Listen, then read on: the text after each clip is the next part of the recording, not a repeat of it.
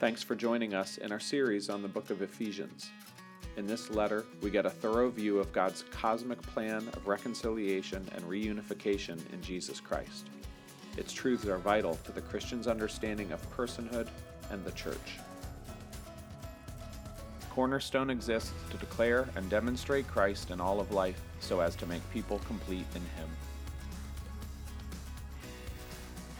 Good morning, my dear friends, brothers, and sisters. As much as I can possibly communicate this through a screen, I wish I could do better, but we just want you to know how much we love you, how much I miss you, being together and long for you, and desire to be together again soon. A few things to discuss before we get into the Word this morning. First, let's just get it out there. And you're all watching. You know what's going on. You can breathe your sigh of relief.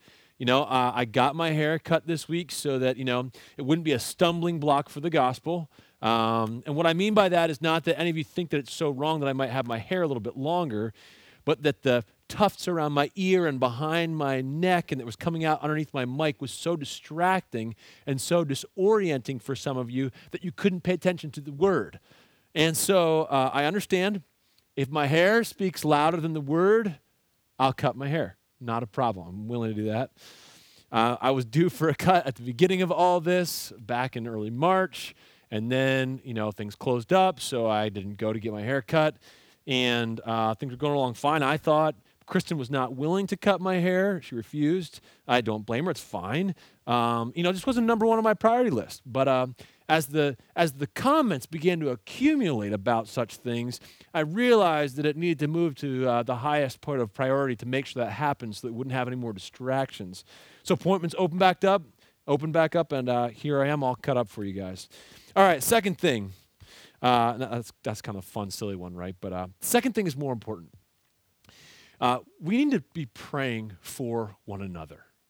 This is, I believe, the 10th or 11th week here that we've been going on like this.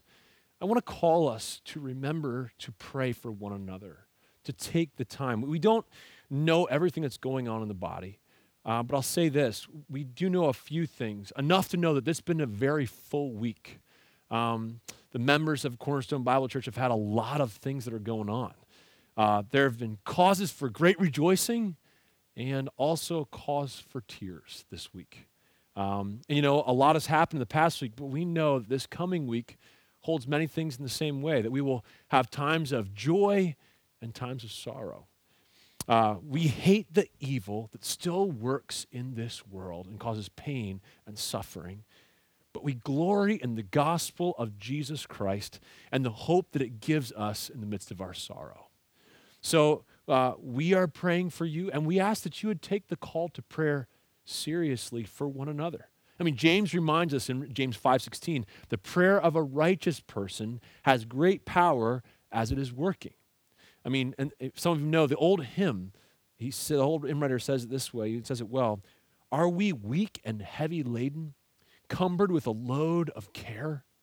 Precious Savior, still our refuge, take it to the Lord in prayer." This is just a little bit of family business, but I want to remind us and call us to pray for one another in the midst of these times. So maybe, you have the time right now. Maybe you can literally pause the video for a moment and pray, whether it's by yourself or with a family member, with a friend, hopefully not too many friends, but like with someone there, and you would pray together, that you would pray for each other. We take this call seriously. And you know how to pray. Praise God for who He is. Thank Him for what He has done in His people. Confess your sins to Him. And then pray for other people, your brothers and sisters at Cornerstone Bible Church. And if you don't know what to pray for them, that's okay. Think about the things that they may be going through, the joys and sorrows. But also, we've already learned this in Ephesians 1:17 through 19, how to pray for one another. So go ahead, take a look at Ephesians 1:17 through 19 and pray that for real people in our church. This is excellent prayer material that we want to lift each other up with words that would honor and glorify God and build one another up. Okay, so we've come to the Word this morning to hear it speak, to allow its light to shine on our path, to get wisdom, to be comforted and changed. Psalm 86, 8 through 11 says this, "There is none like you among the gods, O Lord, nor are there any works like yours. All the nations you have made shall come and worship before you, O Lord, and shall glorify your name. For you are great and do wondrous things. You alone are God. Now listen to verse 11. Teach me your way, O Lord, that I may walk in your truth. Unite my heart to fear your name. I'll say it again. This needs to be our prayer right now as we enter this time. Teach me your way, O Lord, a yearning heart. Teach me your way, O Lord, that I may walk in your truth. Unite my heart to fear your name. As we begin our time together in the Word this morning, we need to come with truly hungering hearts, ready to receive and be fed. Hearts that earnestly pray, verse 11, along with the psalmist here. Hearts and minds that are ready to hear him speak, that are ready to be shaped by his truth, that are ready to be nourished and transformed by the renewing of our minds in his word. Let's go ahead and read our passage today. And I want us to think in these ways, and then we'll pray this prayer. So let's go ahead and start at verse 1 of chapter 2, and we'll read all the way through verse 10.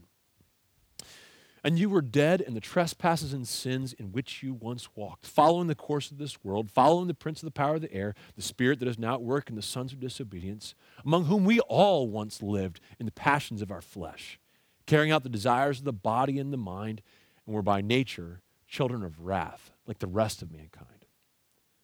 But God, being rich in mercy because of the great love with which he loved us, even when we were dead in our trespasses, made us alive together with Christ. By grace you have been saved, and raised us up with him, and seated us with him in the heavenly places in Christ Jesus, so that in the coming ages he might show the immeasurable riches of his grace and kindness toward us in Christ Jesus. For by grace you have been saved through faith, and this is not your own doing, it is the gift of God, not a result of works, so that no one may boast. For we are his workmanship, created in Christ Jesus for good works, which God prepared beforehand that we should walk in them. Let's pray together. Dear Lord, we listen to the psalmist and we say the same thing. There is none like you among the gods. And when we say gods, we say with a little g, really among the idols, Lord. None of the things around us that we like so much can supply all our needs and give us unparalleled happiness. They're useless idols. You alone are God. You are great, and Lord, you do wondrous things. And that being said, teach us your way, Lord, that we may walk in your truth. Unite our hearts to fear your name. Teach us from this passage in Ephesians.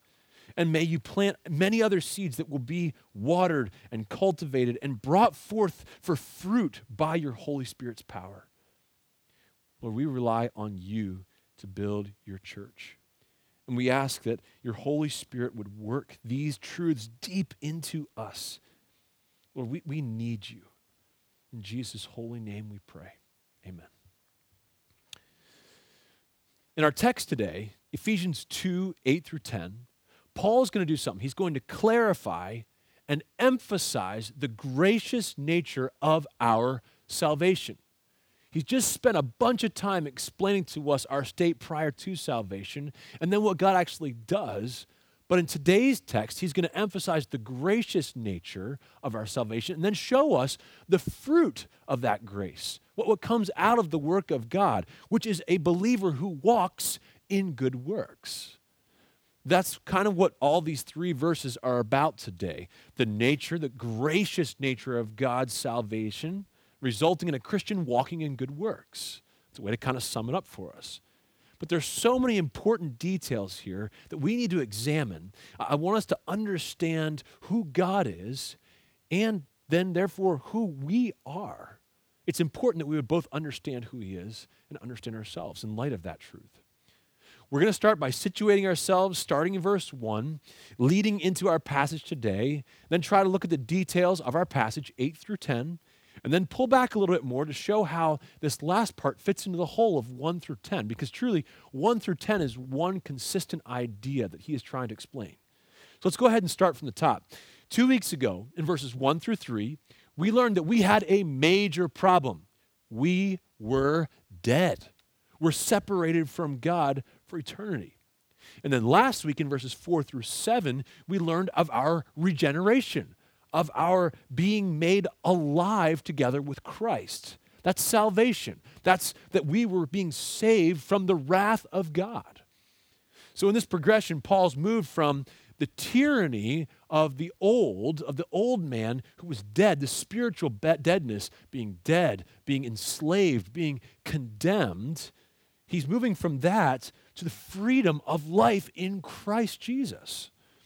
And if you remember, he showed us that all of this was only possible as we were being joined together with Jesus. Without him, none of it was possible for us. And all of our spiritual blessings, all that we saw from chapter 1, verse 3 all the way to 15 specifically, but all of that only comes from our union with Christ. And that was really our focus from last week. But in the midst of all that wonder, that grandiose presentation of our salvation, a theme was developing. And now that theme is coming to a head in verses 8 through 10. Paul kept referring to this act, this making alive in Christ, as a gift of grace. We saw it both in verse 5 and in verse 7 that we went over last week. In verse 5, going into 6, he says, even when we were dead in our trespasses, he made us alive together with Christ. By grace you have been saved, and raised us up with him and seated us with him in heavenly places. I mean, he kind of stops off and he can't help himself. He's got to say it. He made us alive together with Christ. By grace you have been saved. He can't help it, and he goes right back to make sure that we understand the gracious action of God in salvation. And then if you go down to verse 7, he says, so that in the coming ages he might show the immeasurable riches of his grace in his kindness toward us in Christ Jesus. The act of salvation, of taking a person from death to life, is no ordinary act. It's not something that just happens ordinarily and normally. Paul is taking the time within this little paragraph to make sure that we understand thoroughly the nature of this action. It is one that declares God's grace. God didn't have to do it. He wasn't coerced. He wasn't backed into a corner by our compelling arguments or by our good works. He alone chose to do it and performed all that was necessary to initiate it and to bring it to fruition or completion.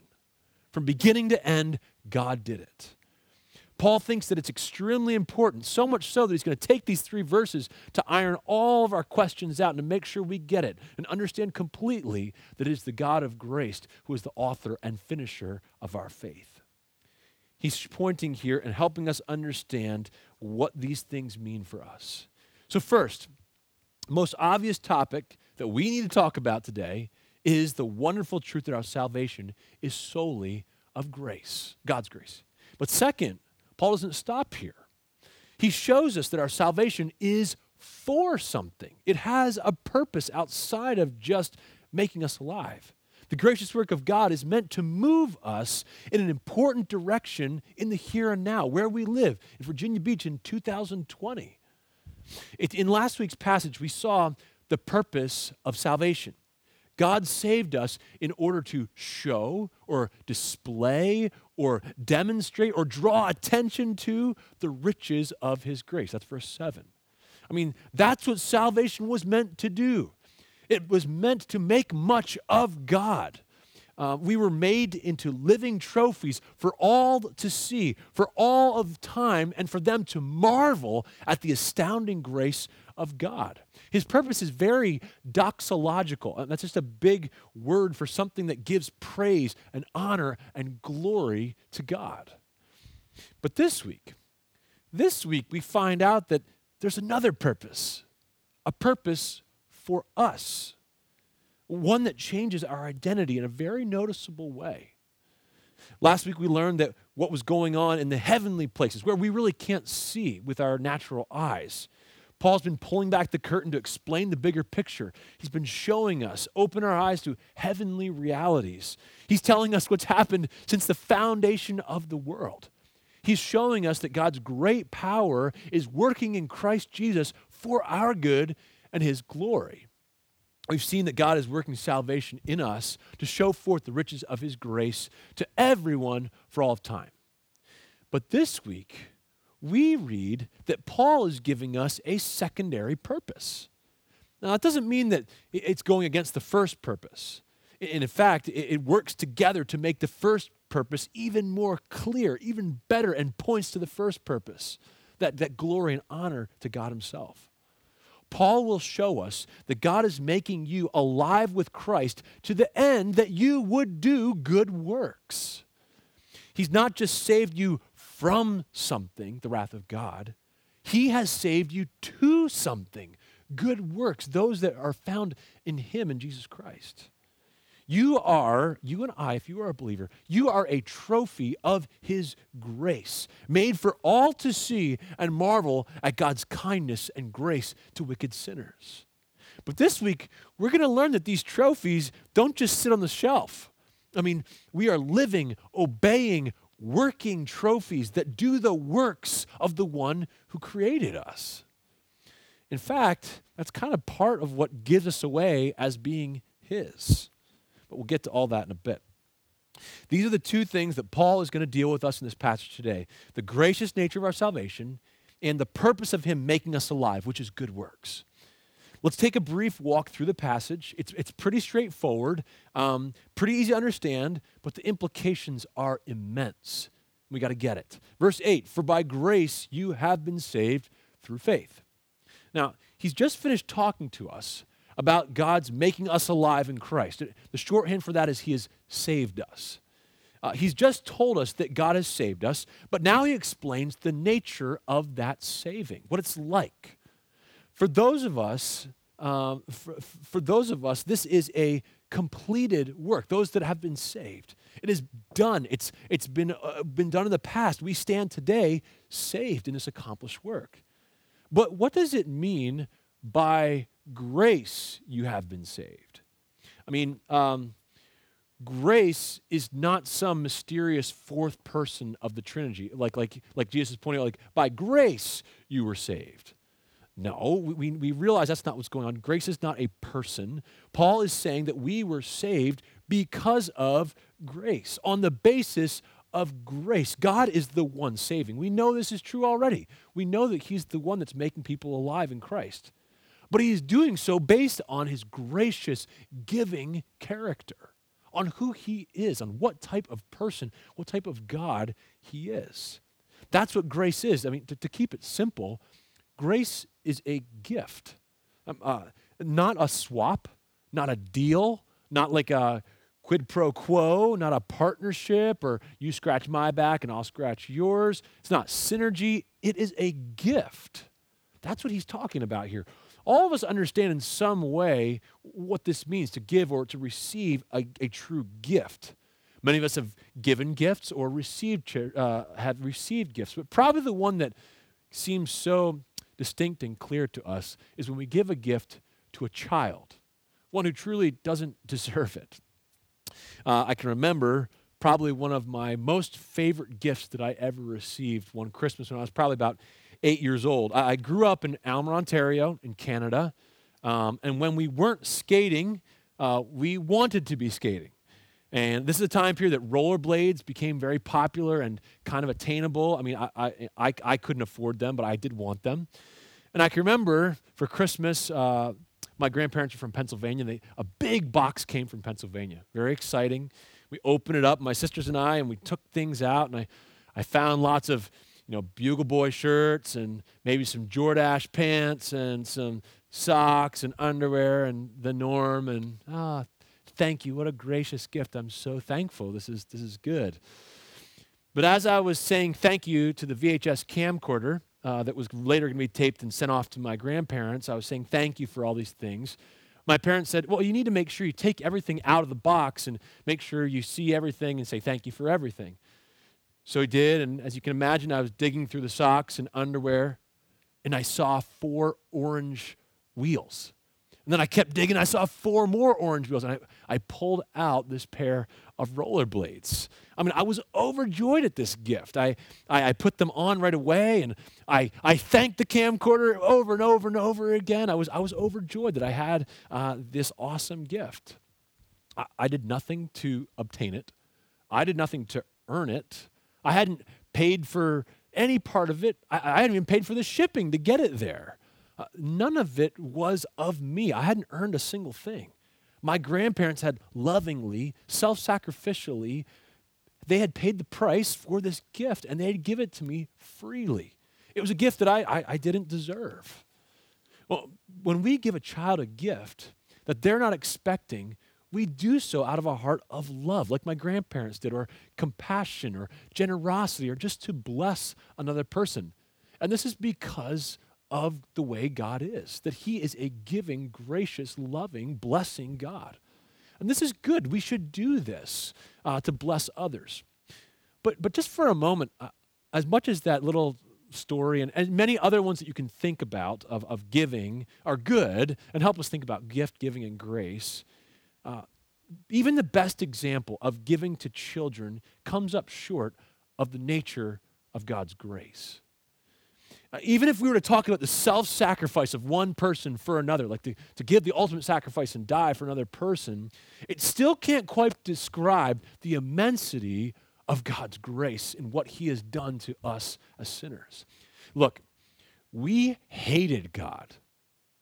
Let that sink in. The one who made us, the one who gives us air, causes air to float around and allows us to breathe, the one who brings sunshine and rain and gives us food to eat and allows us to have some sort of happiness, tolerable happiness on this planet. And what did we do but hate Him? This gracious creator and sustainer is the one that we hated and rebelled against. We wanted nothing to do with Him or His law. Yeah, right. We broke those laws so many times. We were great at breaking the law. We spit in His face. We were enemies of God. And still, you know Romans 5:8. While we were yet sinners, Christ died for us. The nature of this action is unlike anything that we will ever know. There's been nothing like it, and there will never be anything like it afterwards. He should have crushed us from the beginning. But in the midst of all of that, He acted in grace. He acted in love to bless. He acted to give His Son for us. Think about this. It wasn't just a gift that cost Him a little bit. It was a gift that said, Son, go to the cross, and there I will pour out all of my wrath on you. The mighty wrath on His Son so that He could graciously save us from that wrath. God's grace isn't best defined by human example or a cute story about giving a gift to a child, but rather by the collection of His gracious activities that He has done throughout all of history, exponentially to the different kingdoms and areas all over the globe that He has given His Son, Jesus Christ, for our sin. It was by God's grace that we were saved. But then we have this followed up with another phrase, through faith. What does that mean? Well, faith is the human response by which God's salvation is received. We get that. I mean, God's grace is the grounds or the basis of our salvation, but then faith is the means by which it is appropriated, how we receive it. I believe. But just to say I believe doesn't tell the whole story, does it? I mean, to push back on our culture for a little bit here, we need to talk about faith. Paul isn't talking about faith in a general sense. You hear many refer to their faith when they're going through tough times, a thought of just believing in something or someone, like maybe a higher power or a specific life philosophy or something like that. Their faith is the most important thing. As long as you keep your faith, as long as you believe in something and you keep on going with that. Friend, listen, we all believe in something. We all have faith in something. But that is not what Paul is talking about here. General faith is not the point. to be a person who is optimistic when bad things happen because you just believe it's all going to turn out right will never save you. It never could. The truth is that is not faith at all. That's not the faith that Paul's talking about. We know that Paul is talking about faith in God. Even more specifically, faith in Christ now that he has been revealed. When Paul refers to faith here, we know that he is talking to us about trusting God alone. Believing that all of God's words and his promises are true and have been perfectly revealed to us through his Son, Jesus Christ. And everything that he said is going to happen will happen. And to complete that thought, true faith in God causes a person to live according to all that God has revealed about himself. The idea is bigger than just, kind of looking at a page of rules and saying, yeah, I can keep up these rules if you're going to be saving me. Yeah, I'll do this and this. I understand. I believe I need to do that. Okay, I'll keep doing those things. It's a little bit bigger than that. Unfortunately, though, some of us have experienced that kind of a gospel that understands that it's kind of a transaction. Like one that's really kind of merely in that way, one that tells us the severity of our punishment from a holy and perfect God without ever proclaiming the glories of a loving and wonderful God who supplies his children with security and rest and satisfaction and immeasurable happiness. Remember that God's law contains not only commands, all that's revealed about what we're supposed to do, but it reveals to us who he is. It is the revelation of his person. And so to have faith in God not only believes that we must say the words of repentance and mean them, but that we trust everything that he says about himself and every promise that he has made to his world. It's a wholesale denial of every other allegiance and security and falling solely into the hands of an almighty God for salvation and joy. Faith is a response to God's making us alive together with Christ. He opens our eyes. He wakes us up. He releases us from slavery. We are no longer condemned, and we see clearly and we believe. We are made alive and react in faith. Now, I'll admit here, because the questions are starting to swirl, I get it. I'll admit I don't know what the exact sequence is in all of this, but I can tell you this. Paul's making sure that we understand that salvation has nothing to do with our work or doing. Look at the next phrase. He says in verse 8, "For by grace you have been saved through faith, and this is not your own doing, it is the gift of God." What does that mean when he says that this is not your own doing? I mean, just let's be honest. Don't we have to understand, and don't we have to believe, and don't we have to confess with our mouth, and don't we have to pray, and don't we have to obey? Yes, absolutely. Hear that loud and clear. The answer to that is yes. Well, fine, Chris, but how can you say then it's not of your own doing? I mean, it sounds like you're definitely doing. That's a really good question, and it's right for us to kind of talk about this for a moment here. Paul isn't saying that you and I don't do anything. He's not saying that at all. I mean, that would go against the rest of what Scripture says, and most importantly, what he's going to say in verse 10. Paul's saying that the doing, the understanding, the believing, the confessing, the repenting, the praying, the obeying, all of this is not the work of salvation. It's not. It's not the thing that takes us from death to life. All of the actions that we perform are in response to his making dead people alive. The wording here is actually smoothed out again. These guys are doing a good job. And the verb doing in what you're looking at right here, the verb doing isn't actually even in the Greek text. Although it's an acceptable translation, the translators are showing that there is nothing that we can do to earn our salvation. That's fine. That's right. But the actual phrase is this, and it's kind of goofy. "And this is not of you. It is the gift of God." Now, that's weird for us, right? I mean, to say, but that's what Paul says. It, being salvation, is not of you. Which means that that all of our salvation, from election to predestination, adoption of sons, to being inherited, to dying with Christ, to, before the foundations of the world began being elected, all the way to being seated with Christ. All of this stuff was done in Christ, and it was a gift from God to dead people. There wasn't a moment that entered in where we were like, okay, this is our time to shine, and we got to do our part to make sure we qualify for this salvation. This is a gift. This isn't surprising to us, right? I mean, since we know that this is grace, this is a gift. Paul's making it clear. Your salvation was not something that you or I earned. We couldn't. It was a gracious gift of God to undeserving, wicked sinners who hated him and who were dead. Now that's a gift. Paul goes on, though, in verse 9. He's not finished yet giving his nuances here. Not a result of works, so that no one may boast. And we need to ask, what does he mean by this word works here?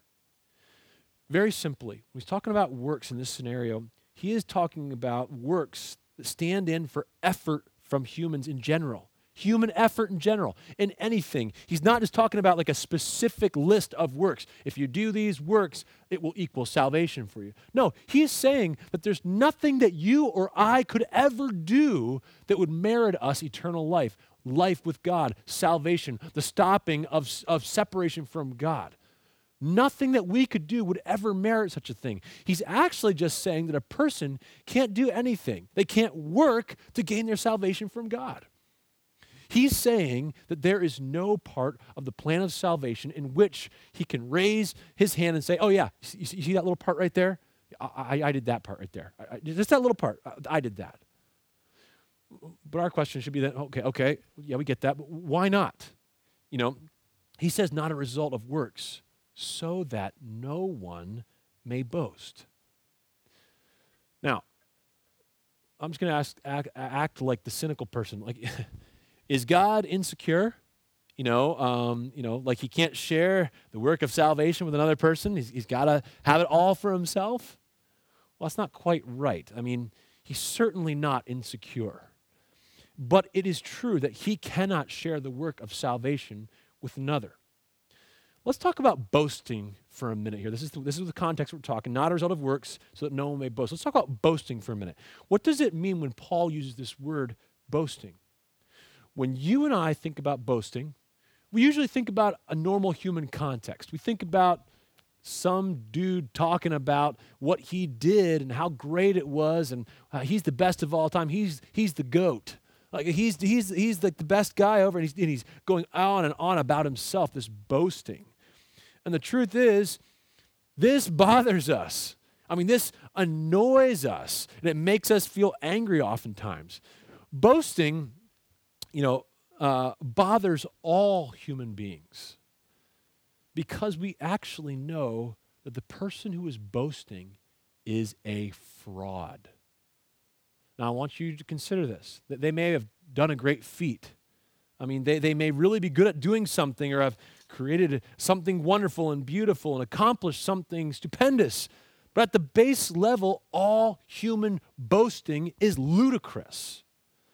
When someone says, look at me and what I did, they're actually telling a lie. They may have somehow been a part of what's going on.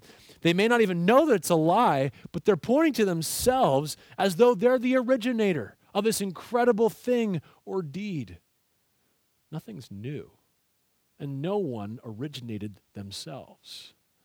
We know that God made every human being and gave each one gifts and talents and abilities and access to resources. So when someone boasts, we all sense the incongruity. Okay, enough of yourself, we get it. Every human truly has no grounds for boasting, really, about anything. How much more when it comes to our spiritual life, our salvation, our regeneration? I mean, why is it that salvation can't be a result of works? Because all glory is due to the one who actually accomplished salvation, God. None of us did anything, not even that little thing that we want to point to. None of it was done by us. All glory is due to him, the one who actually accomplished this work. There can't be any boasting on our part. Why? Because there was nothing, absolutely nothing that we could do to earn any particle of salvation. It had to be completely 100% accomplished by the only one who could actually do anything about our desperate situation of deadness. It's not like God was being all weird and insecure, like, no, I'm going to do this. Just let me do it. I'm going to do it. Me. No, it was more like there was nothing that mankind could do about it. No matter how hard he tried, it was impossible. Almost like we were dead.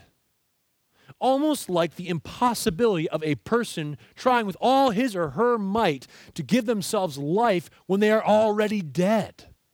He's already told us who we were. This dead person wasn't even aware of their deadness. They're dead.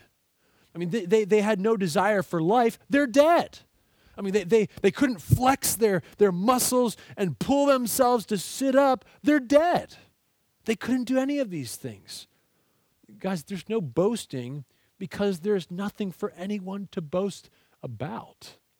And thus, it doesn't make any sense at all. No dead human being could do anything, any works to merit the salvation that was given by God alone. So in verse 8 and 9, we get quite a comprehensive understanding of what Paul is telling us about salvation, that it was by grace through faith. He says this is not of you, it is the gift of God, not a result of works, so that no one may boast. And with the combination of these two thoughts, these two phrases, Paul is saying your salvation wasn't because of who you are or were, and it wasn't because of anything that you did. It was all of God. But now he'll move forward. He's not done yet. Because God's gracious act of salvation doesn't just save us and leave us on the shelf. It doesn't just save us and make us a beautiful piece of artwork that hangs in the wall, motionless. We're not inactive. We're not inanimate. In fact, he's taken what was dead and given it life together with Christ. He's done the work, get this, he has done the work of creating a new man. Look at verse 10. For we are his workmanship, created in Christ Jesus for good works, which God prepared beforehand that we should walk in them. Okay, there's a lot going on here, but it boils down to some very simple ideas. First, he says we, Christians, those who have been made alive together with Christ, we are his workmanship. This is saying that this is God's masterpiece, this thing that shows off his creative abilities of the maker. So this is what he's saying. He's like that we are his workmanship. Next, he says that we were created in Christ Jesus. Now, this isn't surprising since we've been seeing in Christ everywhere, together with Christ everywhere, that God has done every other good thing to us in Christ. But it's important to see that this is something a little bit different he's adding to the picture here. That there was an act of creating when he made us alive. The reason I stop off at this point is because, again, it strikes at the idea that we had something to do with being saved. A person who does not exist cannot create themselves. That person, they must be created by someone else. Someone else must do this work. So even here, where God is pointing in this new direction of where we ought to be headed, he's showing us that God is in the driver's seat, creating us in Christ Jesus. But the next phrase is the one that shows us our purpose as Christians. We know that God's act of saving sinners from death to life was so that he could show forth the riches of his grace to everyone for all the ages to come.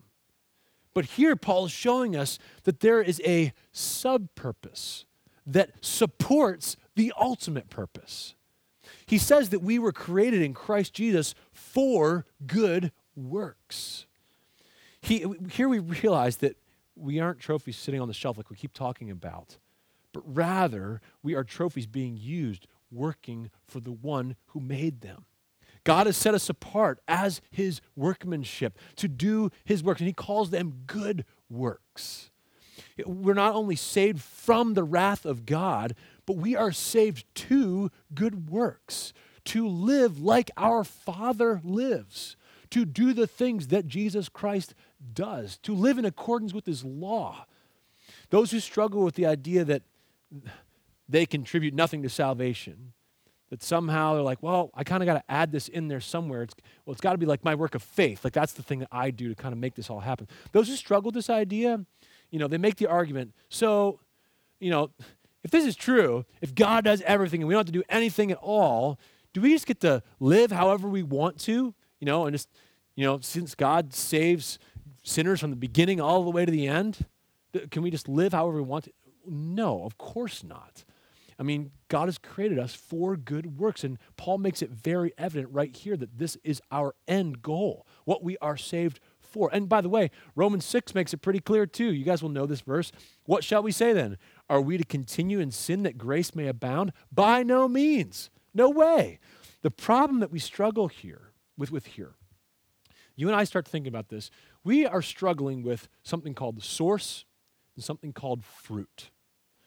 We are struggling how these two things work out with our salvation. I mean, let me start here. Many religions, and unfortunately even some Christians, believe that good works are necessary for us to receive salvation.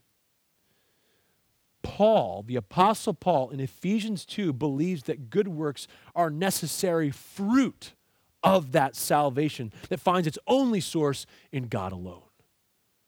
We don't want to mix these two up. We could be in a real batch of trouble here if we're missing this. Because if we switch these around, we are messing up the gospel. And what we're seeing is not the gospel at all. The source of our salvation is our gracious God. The fruit of our salvation is good works.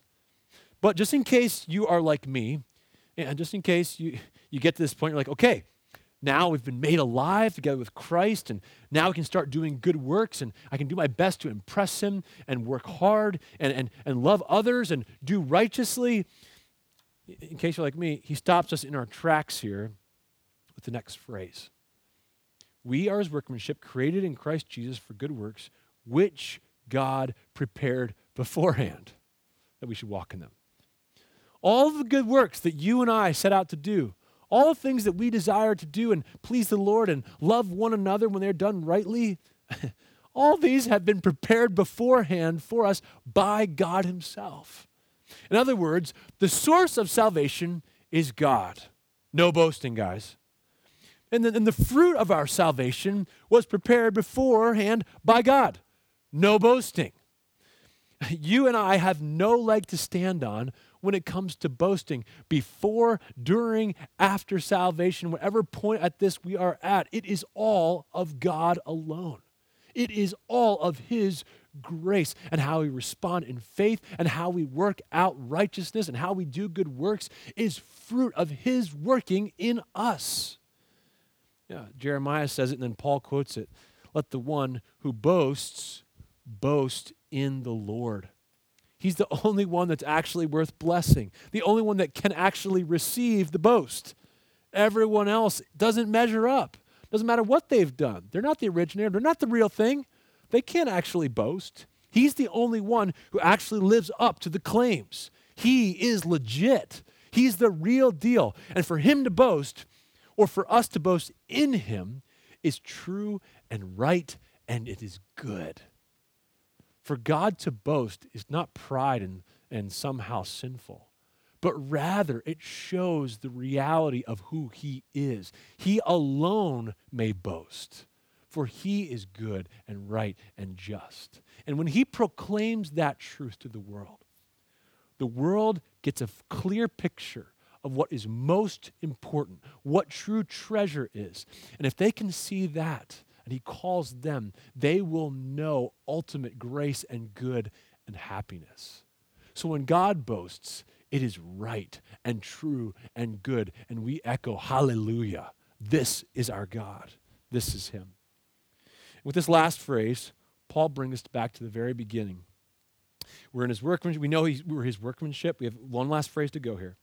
created in Christ Jesus for good works, which he prepared beforehand, that we should walk in them. Now, if that sounds familiar, I want you to go ahead and look at verse 1 and 2 of chapter 2, where we started 2 weeks ago. Chapter 2, verse 1 and 2, he says, "And you were dead in the trespasses and sins in which you once walked."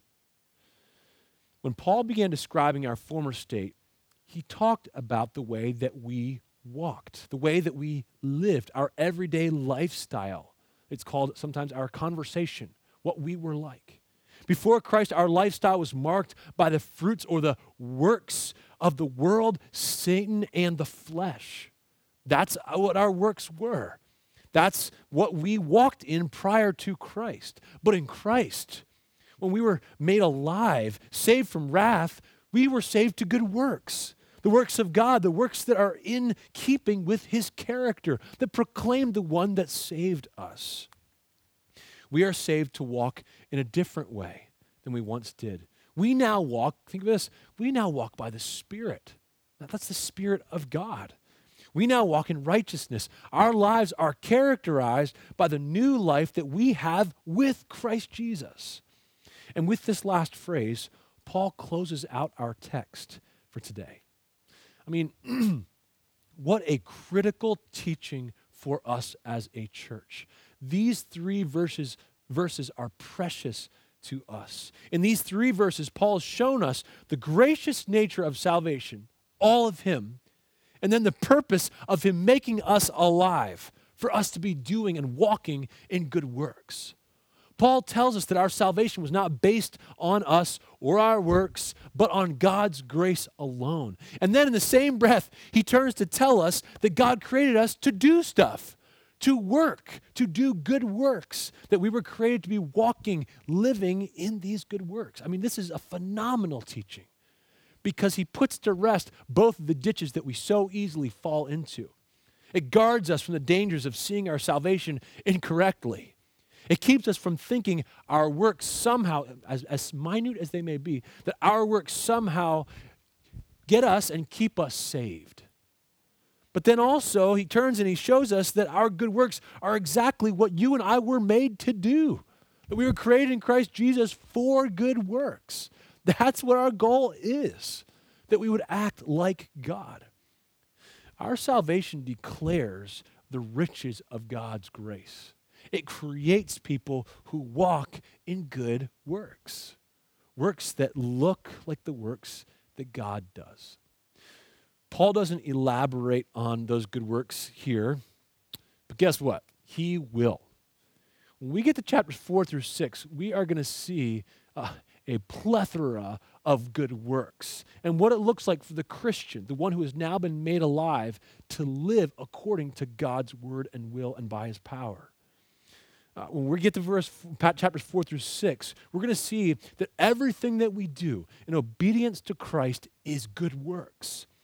We're going to get all of our good works categories filled out and ideas that go on and on forever and ever as we serve and know and live in Christ. We do these good works. But more on that in the weeks to come. But for today, we've done a lot of work here today. You've hung with me. I thank you. It's enough for us, though, to think about the truths here that we have received, to understand Paul's teaching, that we have been saved by God's grace alone, but that we've been saved to walk in good works. Hallelujah. This puts us exactly where we're supposed to be, in full dependence of God, on God, zealous to do the works that our God is working in us, that he prepared beforehand that we should walk in them. And I'll finish with our text today because I think it's just so good. We should just read it, and then we'll pray. For by grace you have been saved through faith. And this is not of your doing. It is the gift of God, not a result of works, so that no one may boast. For we are his workmanship, created in Christ Jesus for good works, which God prepared beforehand that we should walk in them. Let's pray together. Our Father in heaven, we are aghast at what you have done. Your grace is immeasurable. Your kindness towards us in Jesus Christ is something that we cannot fathom. It is too great for us. Your mercy is unending. And Lord, what you have done in purchasing our salvation by Christ's blood on the cross is something that we could never do. And Lord, we stand back and we say, worthy is the Lamb who was slain. We say, gracious are you, God. Our God is a God of grace and mercy and salvation. We love you, God. We thank you. I pray that you take these truths and drill them deep into our hearts. Because if we will get these, Lord, it affects everything else that we do. Lord, it affects the way that we serve you. It affects the way that we think about our salvation. It affects our assurance that it was ever only by you. Lord, it increases our faith. It shows us who you are. And Lord, it causes us to rejoice. It really points back to that first purpose, Lord, that this would be showing off the riches of your grace. We ask that you would help us to both believe this and to walk in these good works, Lord, by the power of your Holy Spirit. We love you in Jesus' name. Amen. Thank you for listening to this podcast. For further sermons and more information on Cornerstone Bible Church, please visit cbcvirginia.com.